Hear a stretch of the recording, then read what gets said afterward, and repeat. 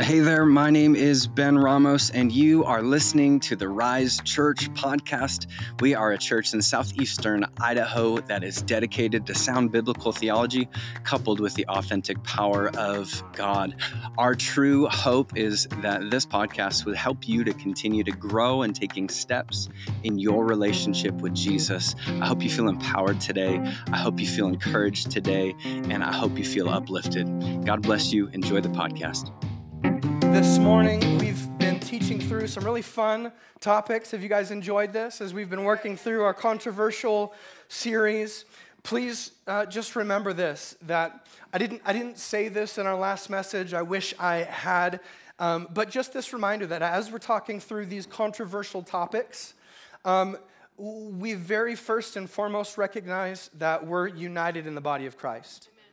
Okay, we're united in the broken body and the spilled blood of Jesus Christ, our identity as brothers and sisters in Christ.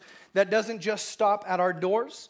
That goes to each and every congregation that loves Jesus here in our area and across the globe. And so it's important. And my belief is that God has created and called each church congregation to look the way that they are looking.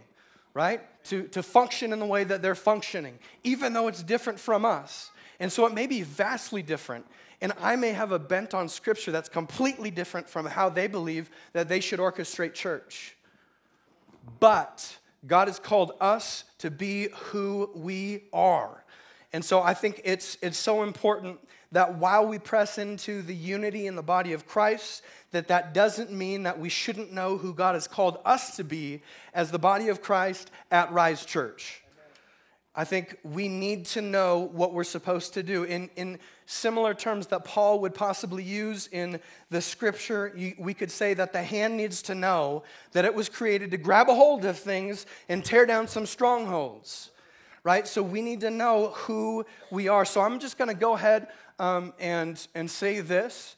I apologize ahead of time for any toes that I step on this morning. If you are of other denominational background or have different biblical beliefs, I love you. I value you. But at the same time, I'm fired up a little bit this morning. I'm fired up a little bit this morning. I've been having some heated conversations with some cross-denominational friends as of recently, and it's just reminded me of why I am the way that I am and why we are here at Rise the way that we are. And I just had this fresh reminder of a revelation from Jesus of why I was sent here, why I left Washington to move my family to southeastern Idaho. And I just was reminded that I was sent here to equip the saints for the work of ministry with the focus of sound biblical theology coupled with the authentic power of God. This means pouring into this family in a way such that we are dismantling every work of the enemy in this region, which requires a wildly charismatic and radical faith that what God did on the day of Pentecost, as those fiery days began, we live in those same days today. And we're involved with them today. No, we're not just sitting on the sidelines having hypothetical and theological conversations, waiting for Jesus to come back while maybe I'll hand out a tract or two. We're actively identifying what are those works that the enemy is working, what are those works of darkness in our world around us. We're binding them up and we're sending them straight back to hell where they belong. Get it? Yes. So who are we? Well, we are a Foursquare church. What does that mean? As you look at the different symbols over there on that wall, we've got 4 of them. It all centers around Jesus Christ because he's the center of who we are as a church, as individuals, as families, and every other perspective of life. We believe that Jesus is our Savior. Someone say, yeah, he did that. Yeah, that's the cross. Jesus went to that cross. He paid the price for our sins. Yeah, he did that. We believe Jesus is our Savior. Jesus is also our healer. Someone say, yep, he's still doing that. Yep, he is still doing that. He's still healing bodies.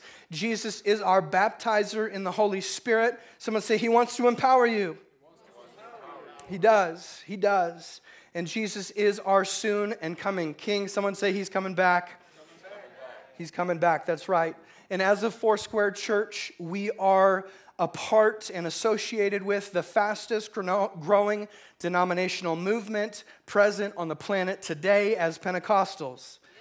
No, we're not a part of a dying denomination that focuses on God who died and was risen, but there isn't a whole lot of evidence in their crusty pews laced with traditional creeds and overbearing perfume. No, God's alive and well. Yeah, he died, but he was there for 3 days, and that 3 days is over. We won't stay hidden in the tomb because Jesus came out. Not only did he come out, but he went up to the right hand of the Father. Not only did he take his seat as ruler and king, he poured his Spirit out to empower us to do greater works than even he did. Right. Another good octave there. Someone say hallelujah. When we say we're Pentecostal, I think it's important that we know what we mean and why we believe it. It's not just because we're a part of some fad going on. No, it's because this is the way we see the Bible as the truth of God. So let me lay that out for us. I've got 6 things that Pentecostals believe.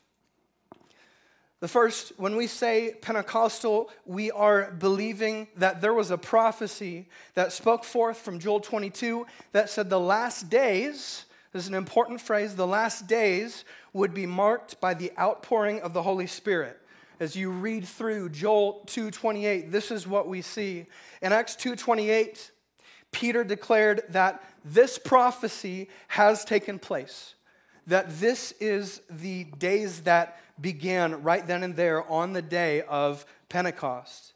In Joel 2:23, he prophesied that this age would have an end date, that this end date would be, quote, when the great and awesome day of the Lord comes. Yeah. Jesus described this age in Acts 1:8, that you will receive power when the Holy Spirit comes upon you. What is this power supposed to be for? This power is so that we can be witnesses of Jesus in Jerusalem, in Judea, in Samaria, and right here in Idaho Falls, in the ends of the earth. Paul says in 1 Corinthians 13:9 that the part of this empowerment to be Jesus' witnesses, seen in spiritual gifts, these would also have an end date. That end date would be when the perfect comes. Paul says in 1 Thessalonians 4:16 that Jesus will come back through the clouds with a cry of command by the archangel and the sound of the trumpet. Now, I know I've had a little bit of congestion over the past little bit. I know my ear canals are a little bit congested, but I don't think I missed that. Thus meaning, scriptural understanding would bring us to the fact that we live in the final days where the empowerment from on high is still available to you and to me. This is why we're Pentecostals. The empowerment looks like a number of things. This empowerment from the Holy Spirit, when we yield our lives to God and say, I want to be empowered by you, Holy Spirit, come, rest upon me, and empower me to be your witness. Now, this empowerment looks a number of ways, and we're going to focus in on one of the ways that this empowerment looks like this morning. And as I was considering it, as I was thinking about how do I communicate this? One of the most just beautiful, beautiful things that God has provided for us. How do I introduce this? And I've done so by just considering some of the moments that have impacted me most in my life. And I want to share some pictures with you and ask you just to consider similar moments in your own life. And so, without further ado, let me ask this question. Have you ever been given a gift that was so good that you just don't even have the words to articulate just how great and how vast your gratitude is? Think about those moments in your life. Maybe it was leaving the big city for the first time and hitting that country road and seeing more stars in the sky than you ever have before. Or if we could pull up picture number 1, It's that picture-perfect evening where the sunset beamed off of the buildings, lighting up the Space Needle with the one you've just fallen in love with. No words, no words. Or picture 2, that moment when you saw her in that white dress or him in that tux on the other side of the aisle for the first time. So much joy without even the words to express. Or maybe, if we go to picture number 3, maybe it was the first time you held your baby and you realized, I made this, and I am their leader.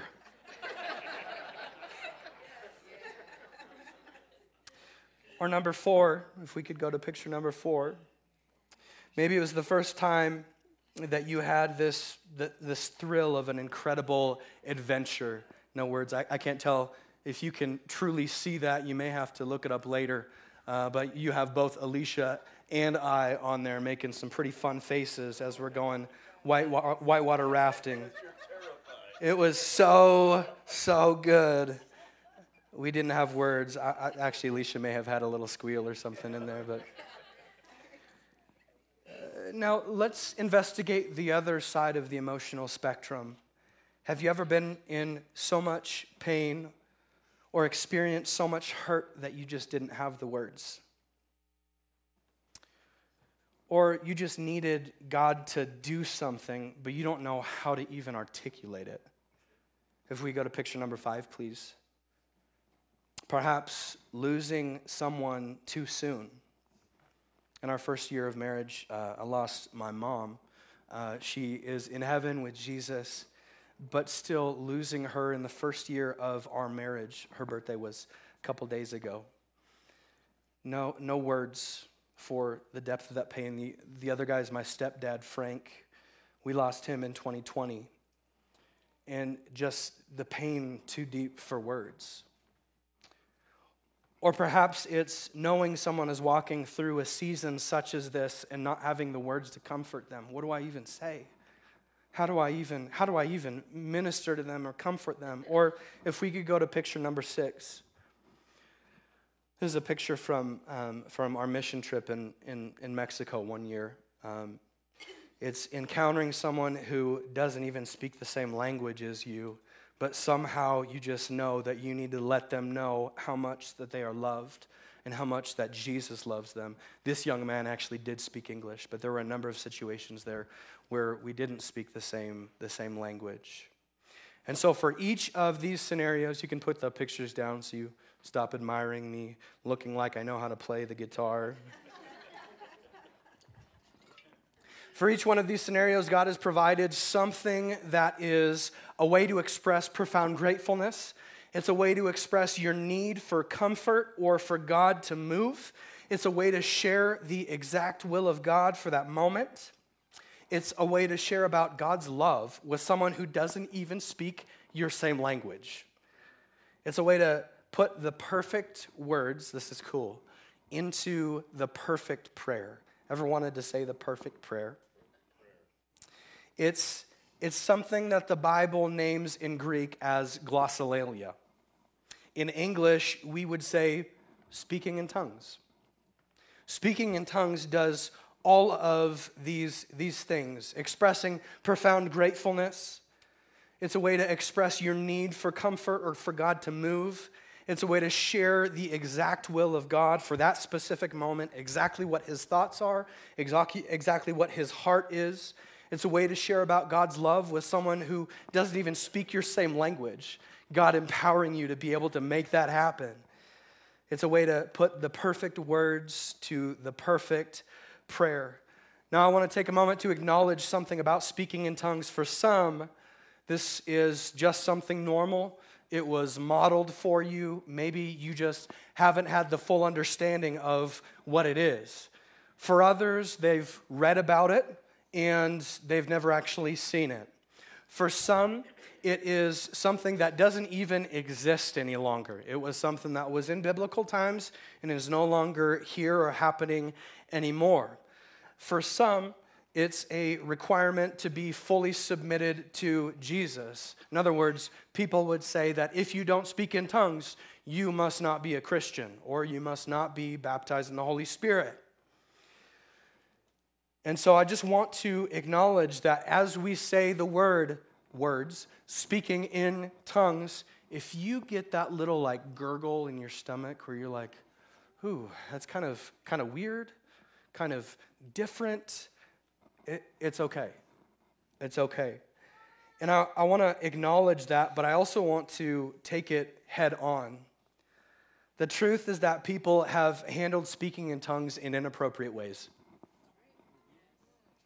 In fact, lest we think it's all our fault and all our generation's fault, we actually see speaking in tongues being handled inappropriately in the Bible.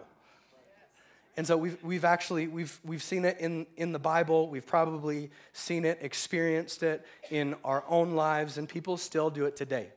It's the truth. But let me ask you a true or false question. True or false? When people handle something wrong, it gives them the power to tell us what God teaches through His Word. False. Just because it was handled wrong doesn't mean that we get to ignore it from the Scripture. True or false, when we don't understand something in the Bible, we get to remove it and ignore it for the rest of our lives. False. Someone say, Ben, what's your point? My point is that any funny feelings that we have about speaking in tongues, or anything for that matter, it should be addressed by the Bible.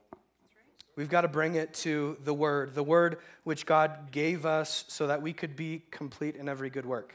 Right? This is the declaration of what the Bible, what the Word of God is. And so we've got to seek God for His direction.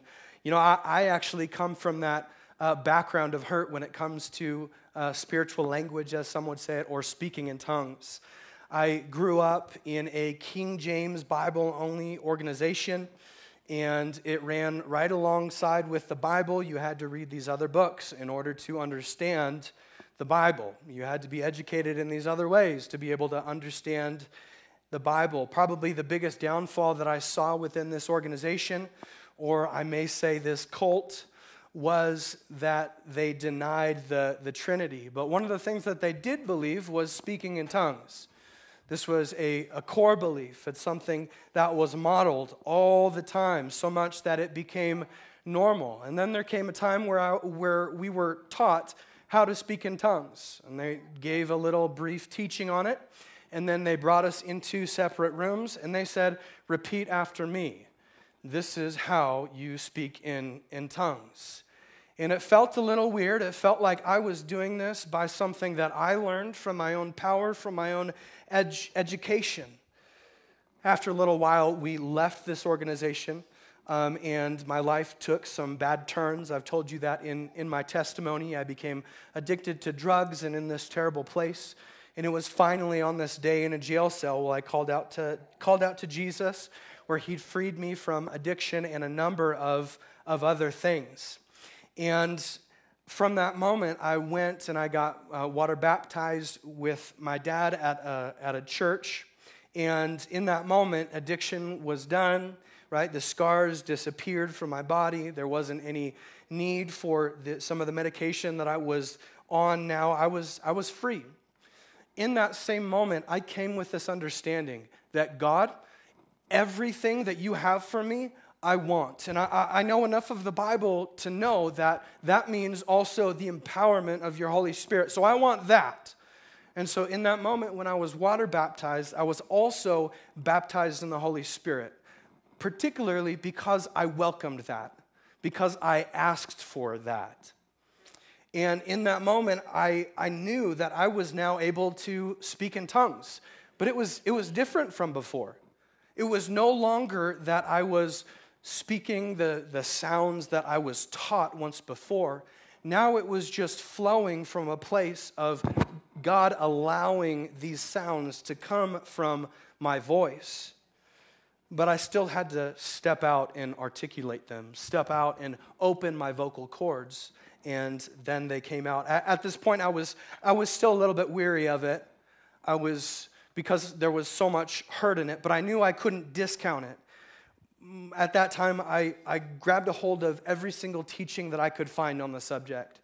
Most of those teachers who I listened to were Reformed and cessationists and believed that this was no longer for today. It shouldn't be something that we do. But I still used their scriptures as guidance. I said, I want to learn everything I can from those who love Jesus. And so I took all of those things, and then I went through systematic theology book after systematic theology book after systematic theology book, reading through and studying what does the Bible actually say? What is God's will about these tongues? Funny story, Gracie, how old is she now? 5, our 5-year-old, says, Dad, doesn't call me Ben because then she would be reprimanded. She says, Dad, I don't have my speaking in tongues yet, and sticks her tongue out. I said, okay, we'll keep asking. We'll keep asking God for that. But when I dove into the scriptures of what does the Bible actually say about this? What is God's actual will for tongues, spiritual language? What is his will for us? I found some things, and I want to share them with you this morning. The first thing that I found was that since the very beginning of the Big C church, on that very day, speaking in tongues was a real thing. On this day of Pentecost that we see in Acts chapter 2, the disciples are all in the upper room, and I can't preach this without using the best joke that I have in my arsenal. They were all inside this little Honda because they were all in one accord. Hey, so they were all in one accord. They were seeking God in unity, saying, Jesus, you promised that this was going to take place. And it happened. The Holy Spirit rushed upon them, empowering them to be these reconcilers to the world of Jesus. He empowered them to be able to reach those that they wouldn't be able to reach without the power of God. And what did that look like initially? Well, it looked like them speaking in tongues. Because right at that very moment, there was a festival going on in Jerusalem, and as they were speaking in tongues, they spoke these languages that they didn't even know, but they were glorifying God. And in all of these other languages, the people who were there heard they heard these awesome things about God. It was incredible, and I just bring yourself into this story. I don't know if you guys have been to City Bagel here in town.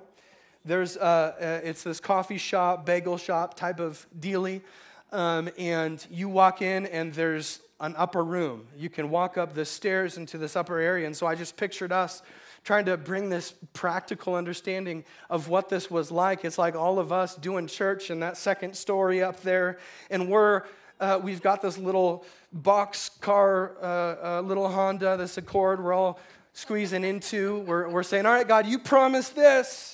You promised that you were going to pour out your Spirit upon us, and he does. And we start praising him in languages unknown to us. And downstairs, as you look out in downtown Idaho Falls, there were people from Japan and the Philippines and Mexico and China and Iraq and Egypt and Ukraine and Russia. And as we spoke in these tongues, we didn't know what we were saying. But somehow out of our vocal cords came Japanese, Tagalog, Spanish, Cantonese, Russian, Ukrainian, Arabic. We were speaking in our own Northwest USA type of accents, but in their language. And they were hearing us proclaim how awesome God was. This was what it was like on the day of Pentecost. This is what it was like as the church began. And guess what? As you continue to read through the scripture, we find that it didn't go anywhere unless it was oppressed or suppressed by the people of God. Jesus spoke of tongues also in Mark 16:17. He says this, and these signs will accompany those who believe. Who? Someone say, that's me. That's me. Those who believe. I believe in Jesus. He says, in my name, they will cast out demons. Let me speak to you for just a second. This is talking about you, empowered by the Holy Spirit to cast out demons.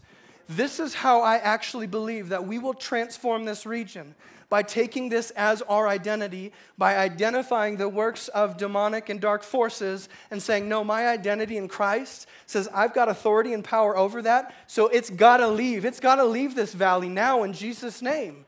Wherever we go, we can carry this type of power with us. It says, in my name they will cast out demons. They will speak in new tongues. Now, an argument has been made by Christians that perhaps this was only supposed to be for a short period of time.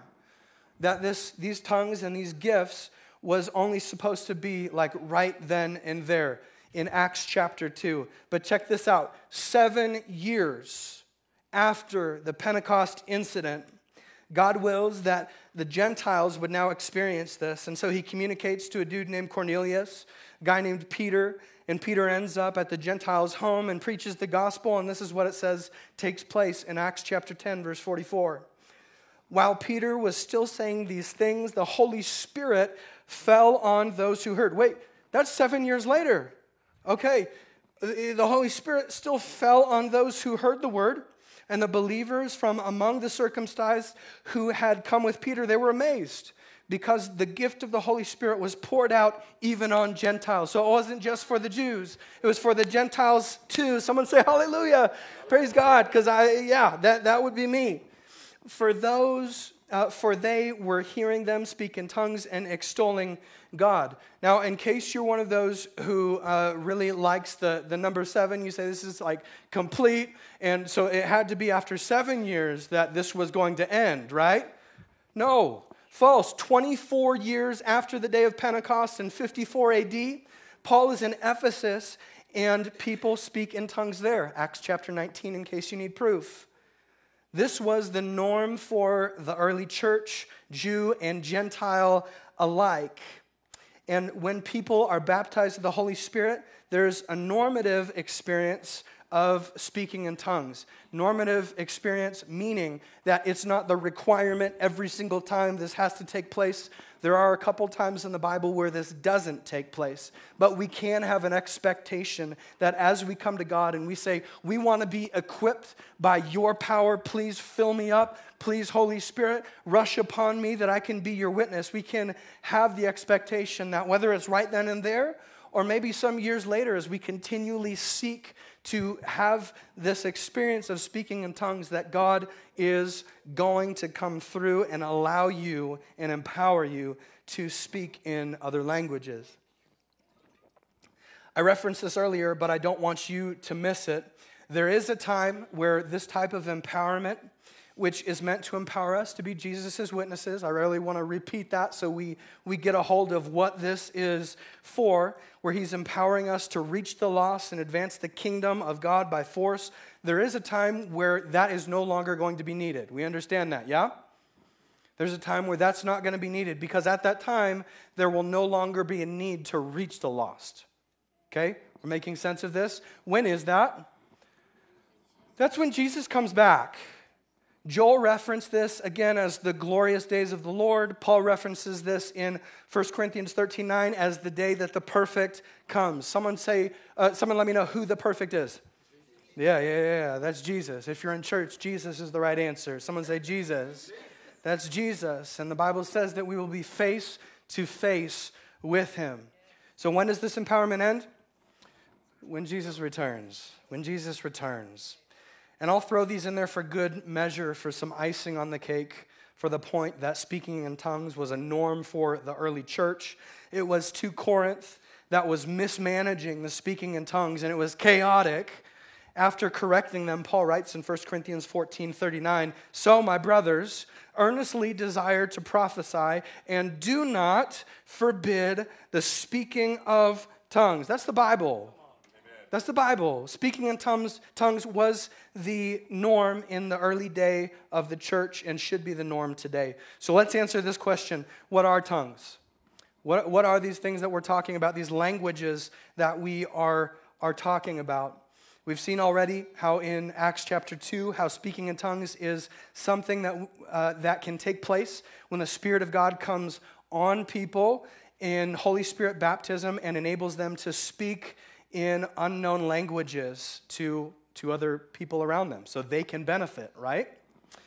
They're empowered to be witnesses of Jesus, to reconcile the world to Jesus. Let's learn a little bit more through a few more scriptures.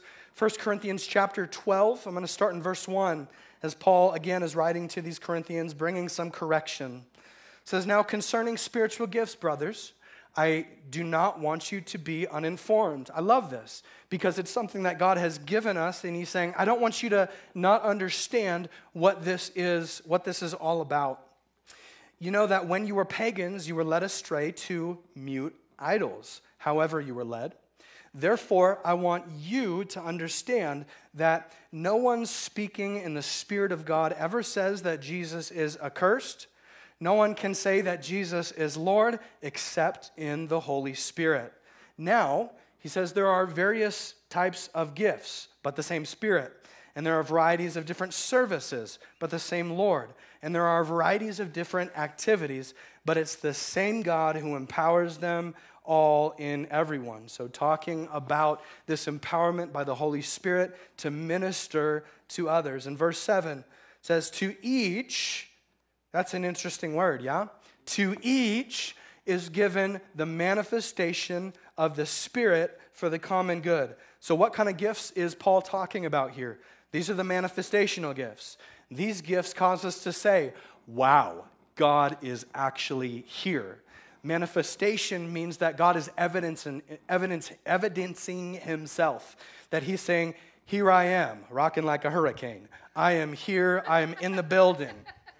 When these are used, Paul says that they're supposed to be used for the common good, for all of the people here in our congregation, for all those who are present. In other words, this shouldn't be a disruption. It shouldn't be chaotic. This shouldn't be something that is taking attention away from anybody else outside of Jesus Christ. So these manifestation gifts are listed in verses 8 through 10 as words or utterances of wisdom, words or utterances of knowledge, faith, gifts of healing, working of miracles, prophecy, distinguishing of spirits. And listen to the way that he articulates this. Various types of tongues. It's really important for where we're going in these next few minutes that we understand that there are various types of tongues and that there are interpretation of tongues. And so Paul finishes his writing in verse 27, says, now you are the body of Christ, and you're each individual members of it. God has appointed the church first apostles, second prophets, third teachers, then miracles, then gifts of healing, helping, administrating, and various kinds of tongues. And then he asks these questions.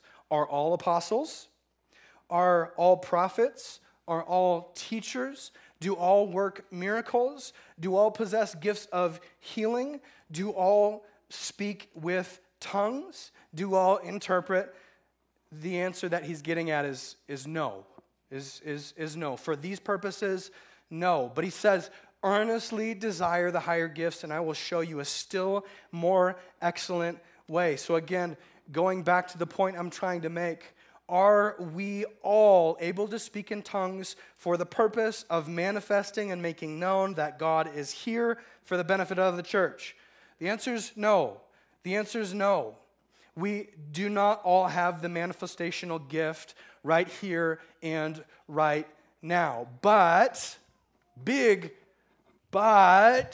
dare not end there because the Bible doesn't end there and Paul doesn't end there. In chapter 13, Paul introduces that some of these tongues that God is empowering, that people are using, are languages of men and languages of angels, right? So two different kinds of languages that God is empowering people to speak. In 1 Corinthians 14, he says, pursue love.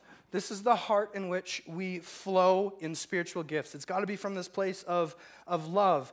And earnestly desire the spiritual gifts, especially that you may prophesy. And here's where I want to pull your focus back in case you've drifted off. Pull it back in here in verse 2. For one who speaks in a tongue speaks not to men, but to God, for no one understands him. but he utters mysteries in the Spirit. So at this point, if we're keeping along with everything that we've communicated so far, we have to say, time out, because this is saying, one who speaks in a tongue speaks not to men, but to God, but no one understands him. But we just saw in Acts chapter 2 that speaking in tongues looked like them speaking and other people understanding what was being spoken. So there may be a contradiction in Scripture here. Is that what's taking place? Is Paul contradicting the Scripture, or is this God's inspired, inerrant, infallible word, and there must be another explanation? That one. I choose that one. Whatever words those just were, they sounded nice, they sounded pretty. Let's go with that one. Verse 3 in 1 Corinthians 14. On the other hand, the one who prophesies speaks to people for their building up and for the encouragement. The one who speaks in a tongue builds up himself, but the one who prophesies builds up the church. Again, time out. Hold on. The one who speaks in a tongue builds up himself, but we were just learning, right? We were just learning that all of those manifestation gifts, which were previously listed, which included speaking in tongues, were for the purpose of revealing that God is here and should be used for the common good of the church. That would be the building up of the church. So what's going on here? We saw in the tongues in Acts chapter 2 that they were actually building up the people who were hearing, not the one who was speaking. But now Paul is saying opposite. So the questions at point right now are, speaking in tongues is now understood by men, and it's not common good for the body or for others, but it's good for the individual speaking it. Let's continue to read on. Verse 5. Now I want you all to speak in tongues, but even more prophesy. The one who prophesies is greater than the one who speaks in tongues, unless someone interprets, so that the church may be built up. This phrase really gets me. I want you all to speak in tongues. But Paul just got done saying that not everyone has the manifestation gifts of tongues. So how do we make sense of this? How do we understand this? Obviously, I roll with the assumption that Paul's not contradicting the Bible because it's God's word. Therefore, I believe it's true of what Paul is speaking here, that there are two kinds of tongues, or multiple various types of tongues, and just breaking them down into two specific ones for this moment. And I want to introduce those to you as this. There is the public gift of tongues. This is the gift from God for the purpose of manifesting his presence to the congregation. These are tongues that are empowered and directed by God to be shared publicly in the language of angels. After they're spoken, they should always be interpreted so that everyone else is built up and we understand what God is speaking in that moment. The manifestation gift is actually available to everyone, but God doesn't actually give that to everybody right here and right now, because if he did that, it would be chaotic and we would all be speaking like crazy. And so that's the reason why Paul is writing this specifically to the Corinthians, saying the service should not be chaotic like this.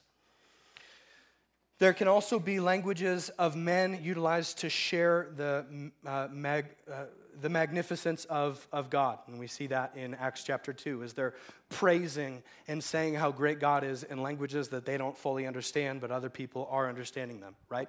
So when it's for the benefit of others, this is the public gift of tongues. And then there is also the private grace. This is something that God allows for all people to step into by the empowerment of his Holy Spirit. This specifically is made for intimacy and closeness with God. It is for building ourselves up. And here's a few things that can take place when this is a part of our life. This can be the perfect prayer. The perfect prayer. If we're in that situation where we don't know what to pray or how to put the perfect words together, it's the perfect prayer. It's in Romans 8:26 and 27. It says, likewise, the Spirit helps us in our our weakness.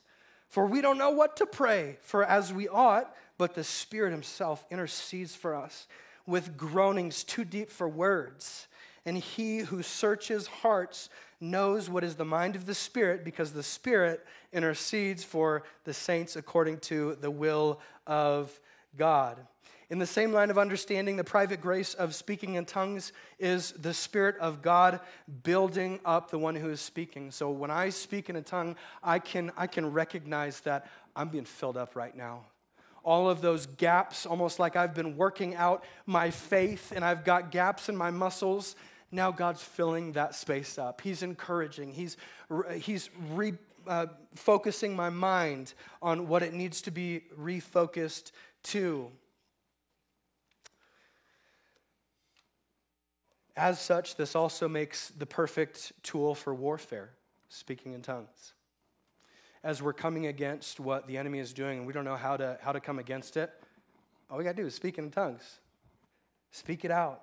This is also an aspect of worship, of praise, and can be used to share with others the greatness of God.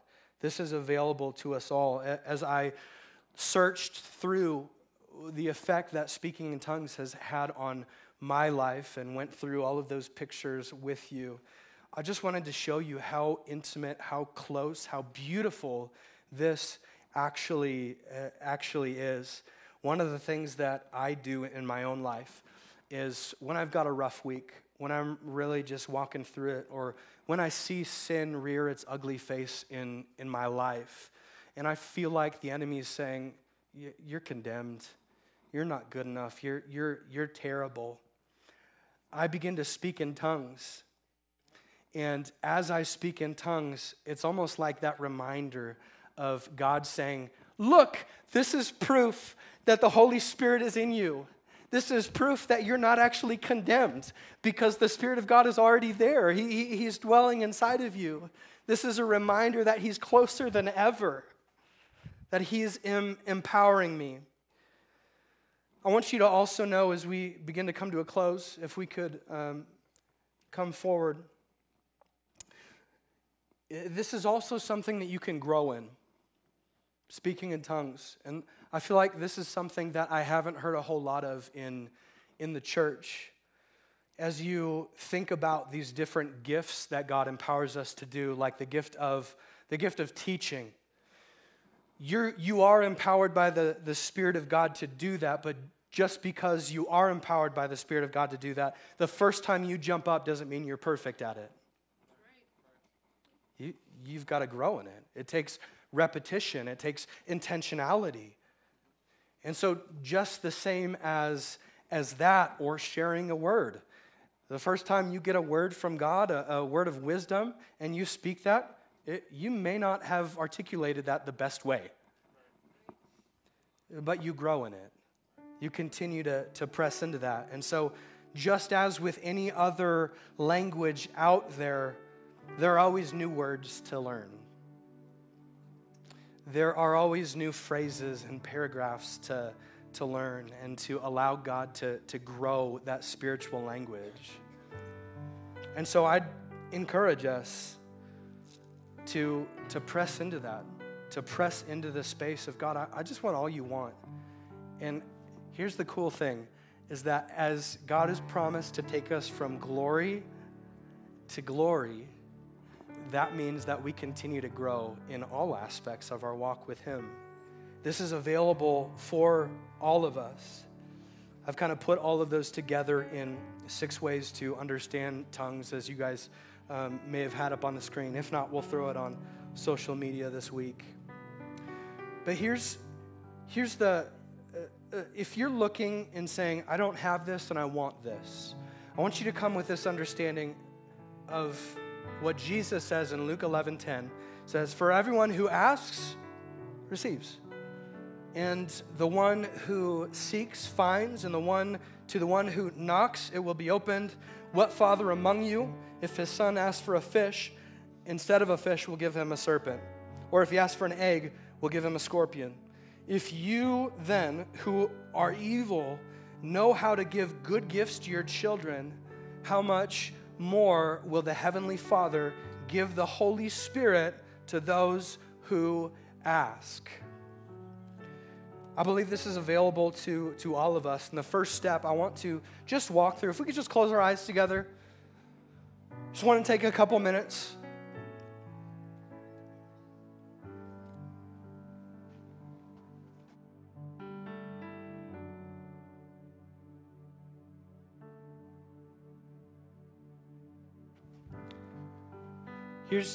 Here's what I want to do. It starts here.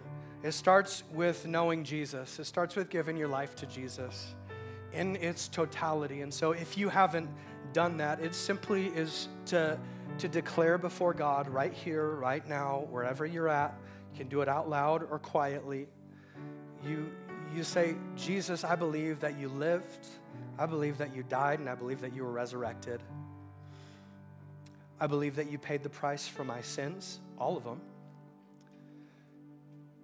And I confess that you are my Lord and my Savior, my Master and my Director. I want to live according to your will for my life. And right now, as I make that declaration, I am a new creation. And as you make that declaration, right now, His Holy Spirit is coming to dwell inside you. He's making you a temple of the Holy Spirit. We can also invite Him to empower us to be His witnesses, to love people well, to share the message of Jesus, to walk in power. It's oftentimes important that we come before Him with a clear conscience. In other words, sometimes we hold baggage over our head and say, I'm not good enough, I've made all these mistakes. But here's what the Word of God says. 1 John 3:21 says, Beloved, if our heart does not condemn us, we have confidence in God. And that's what we need while we're asking. 1 John 1:9 says, if we confess our sins, He is faithful to forgive us of our sins and to cleanse us from all unrighteousness. And so if we have unrepented sin in this moment, let's just take that moment and say, I'm sorry. That's the first part of repentance. I'm sorry. Acknowledging that that is not the will of God for my life. I'm sorry. But it also requires us to choose to do things His way. And so I'm going to turn. If there's any aspect of my life where I'm not living completely in your will, I'm choosing right now to follow after you fully and completely. Another thing that gets in the way of us receiving the gift of tongues and baptism of the Holy Spirit is forgiveness. Ephesians 4:32 says, be kind to one another, tenderhearted, forgiving one another as God in Christ forgave you. And so if you sit here this morning and you're recognizing, I haven't forgiven somebody. Maybe it was that person that gave me the wrong finger while we were driving. Maybe it was parents. Maybe it was another relational strain. But for our freedom, we have to choose to walk in forgiveness. And so just think through those people right now and say, I forgive them. You may have to do it again tomorrow and every day for the next year. Maybe a continual choice, but we're called to forgive. The next thing I want to do is come with expectation. Listen, this was the promise of God. This is the will of God for your life. He wants to empower you. He wants to be closer with you, and He wants you to have a spiritual language. And then at this point, we just begin to worship in thankfulness. Just begin to thank Him. Thank Him for what He's given in your life. And then you begin to verbally praise. A part of the scripture in Acts chapter 2, verse 4 says that they were filled first, and then they began to speak as the Holy Spirit gave them utterance. And so it's an act of faith to actually open up your vocal cords and speak out words. You know, it's okay if you hear other people speak in tongues, as long as they're not interrupting everything. But it's a personal thing that we each get to have. So would you guys stand with me as we have walked through that? And I just want to let's just do even 1 minute. I know I always make the rule that once we get to 11:45, we need to get off the stage. We need to honor our kids' ministry workers. But just take a moment. We just verbally praise him. We praise you, Jesus. We ask right now for the baptism of your Holy Spirit. We ask right now for the gift of the personal prayer language of speaking in tongues, God. That as those who are seeking it, they would find it. And so we just open up our voice, and I don't do this to be chaotic, but just to simply open up a moment of speaking in tongues.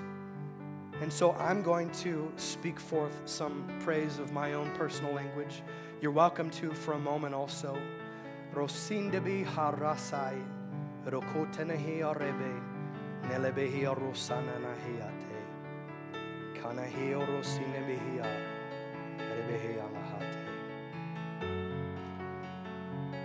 God, for those of us here who do not have a personal prayer language and are seeking that this morning, we pray that you would release it. I've heard recently over this past 6 months of people who have been seeking and have been seeking for a long time, and the Lord had granted that to them just recently. And so we thank you for that, God. We thank you that you're still doing this. Empower your church, empower your people, Lord. In Jesus' mighty name, amen. Hey, thanks again for tuning in with us today. I really do hope and pray that this message has been transformative in your life to help you to take steps in relationship with Jesus. If this has been a blessing to you, there are several things you could do in order to give honor where honor is due. We would love if you would give us a like, go ahead and give us a subscribe, go ahead and share us, tag us, quote us, do all of those things in your social media feeds. We would be so blessed by that. If you have any more questions or need any more information about who we are, what we believe, or if you'd like to give towards the forwarding of ministry here through Rise Church, you can do so at www.risechurchid.org. God bless. Have a great week.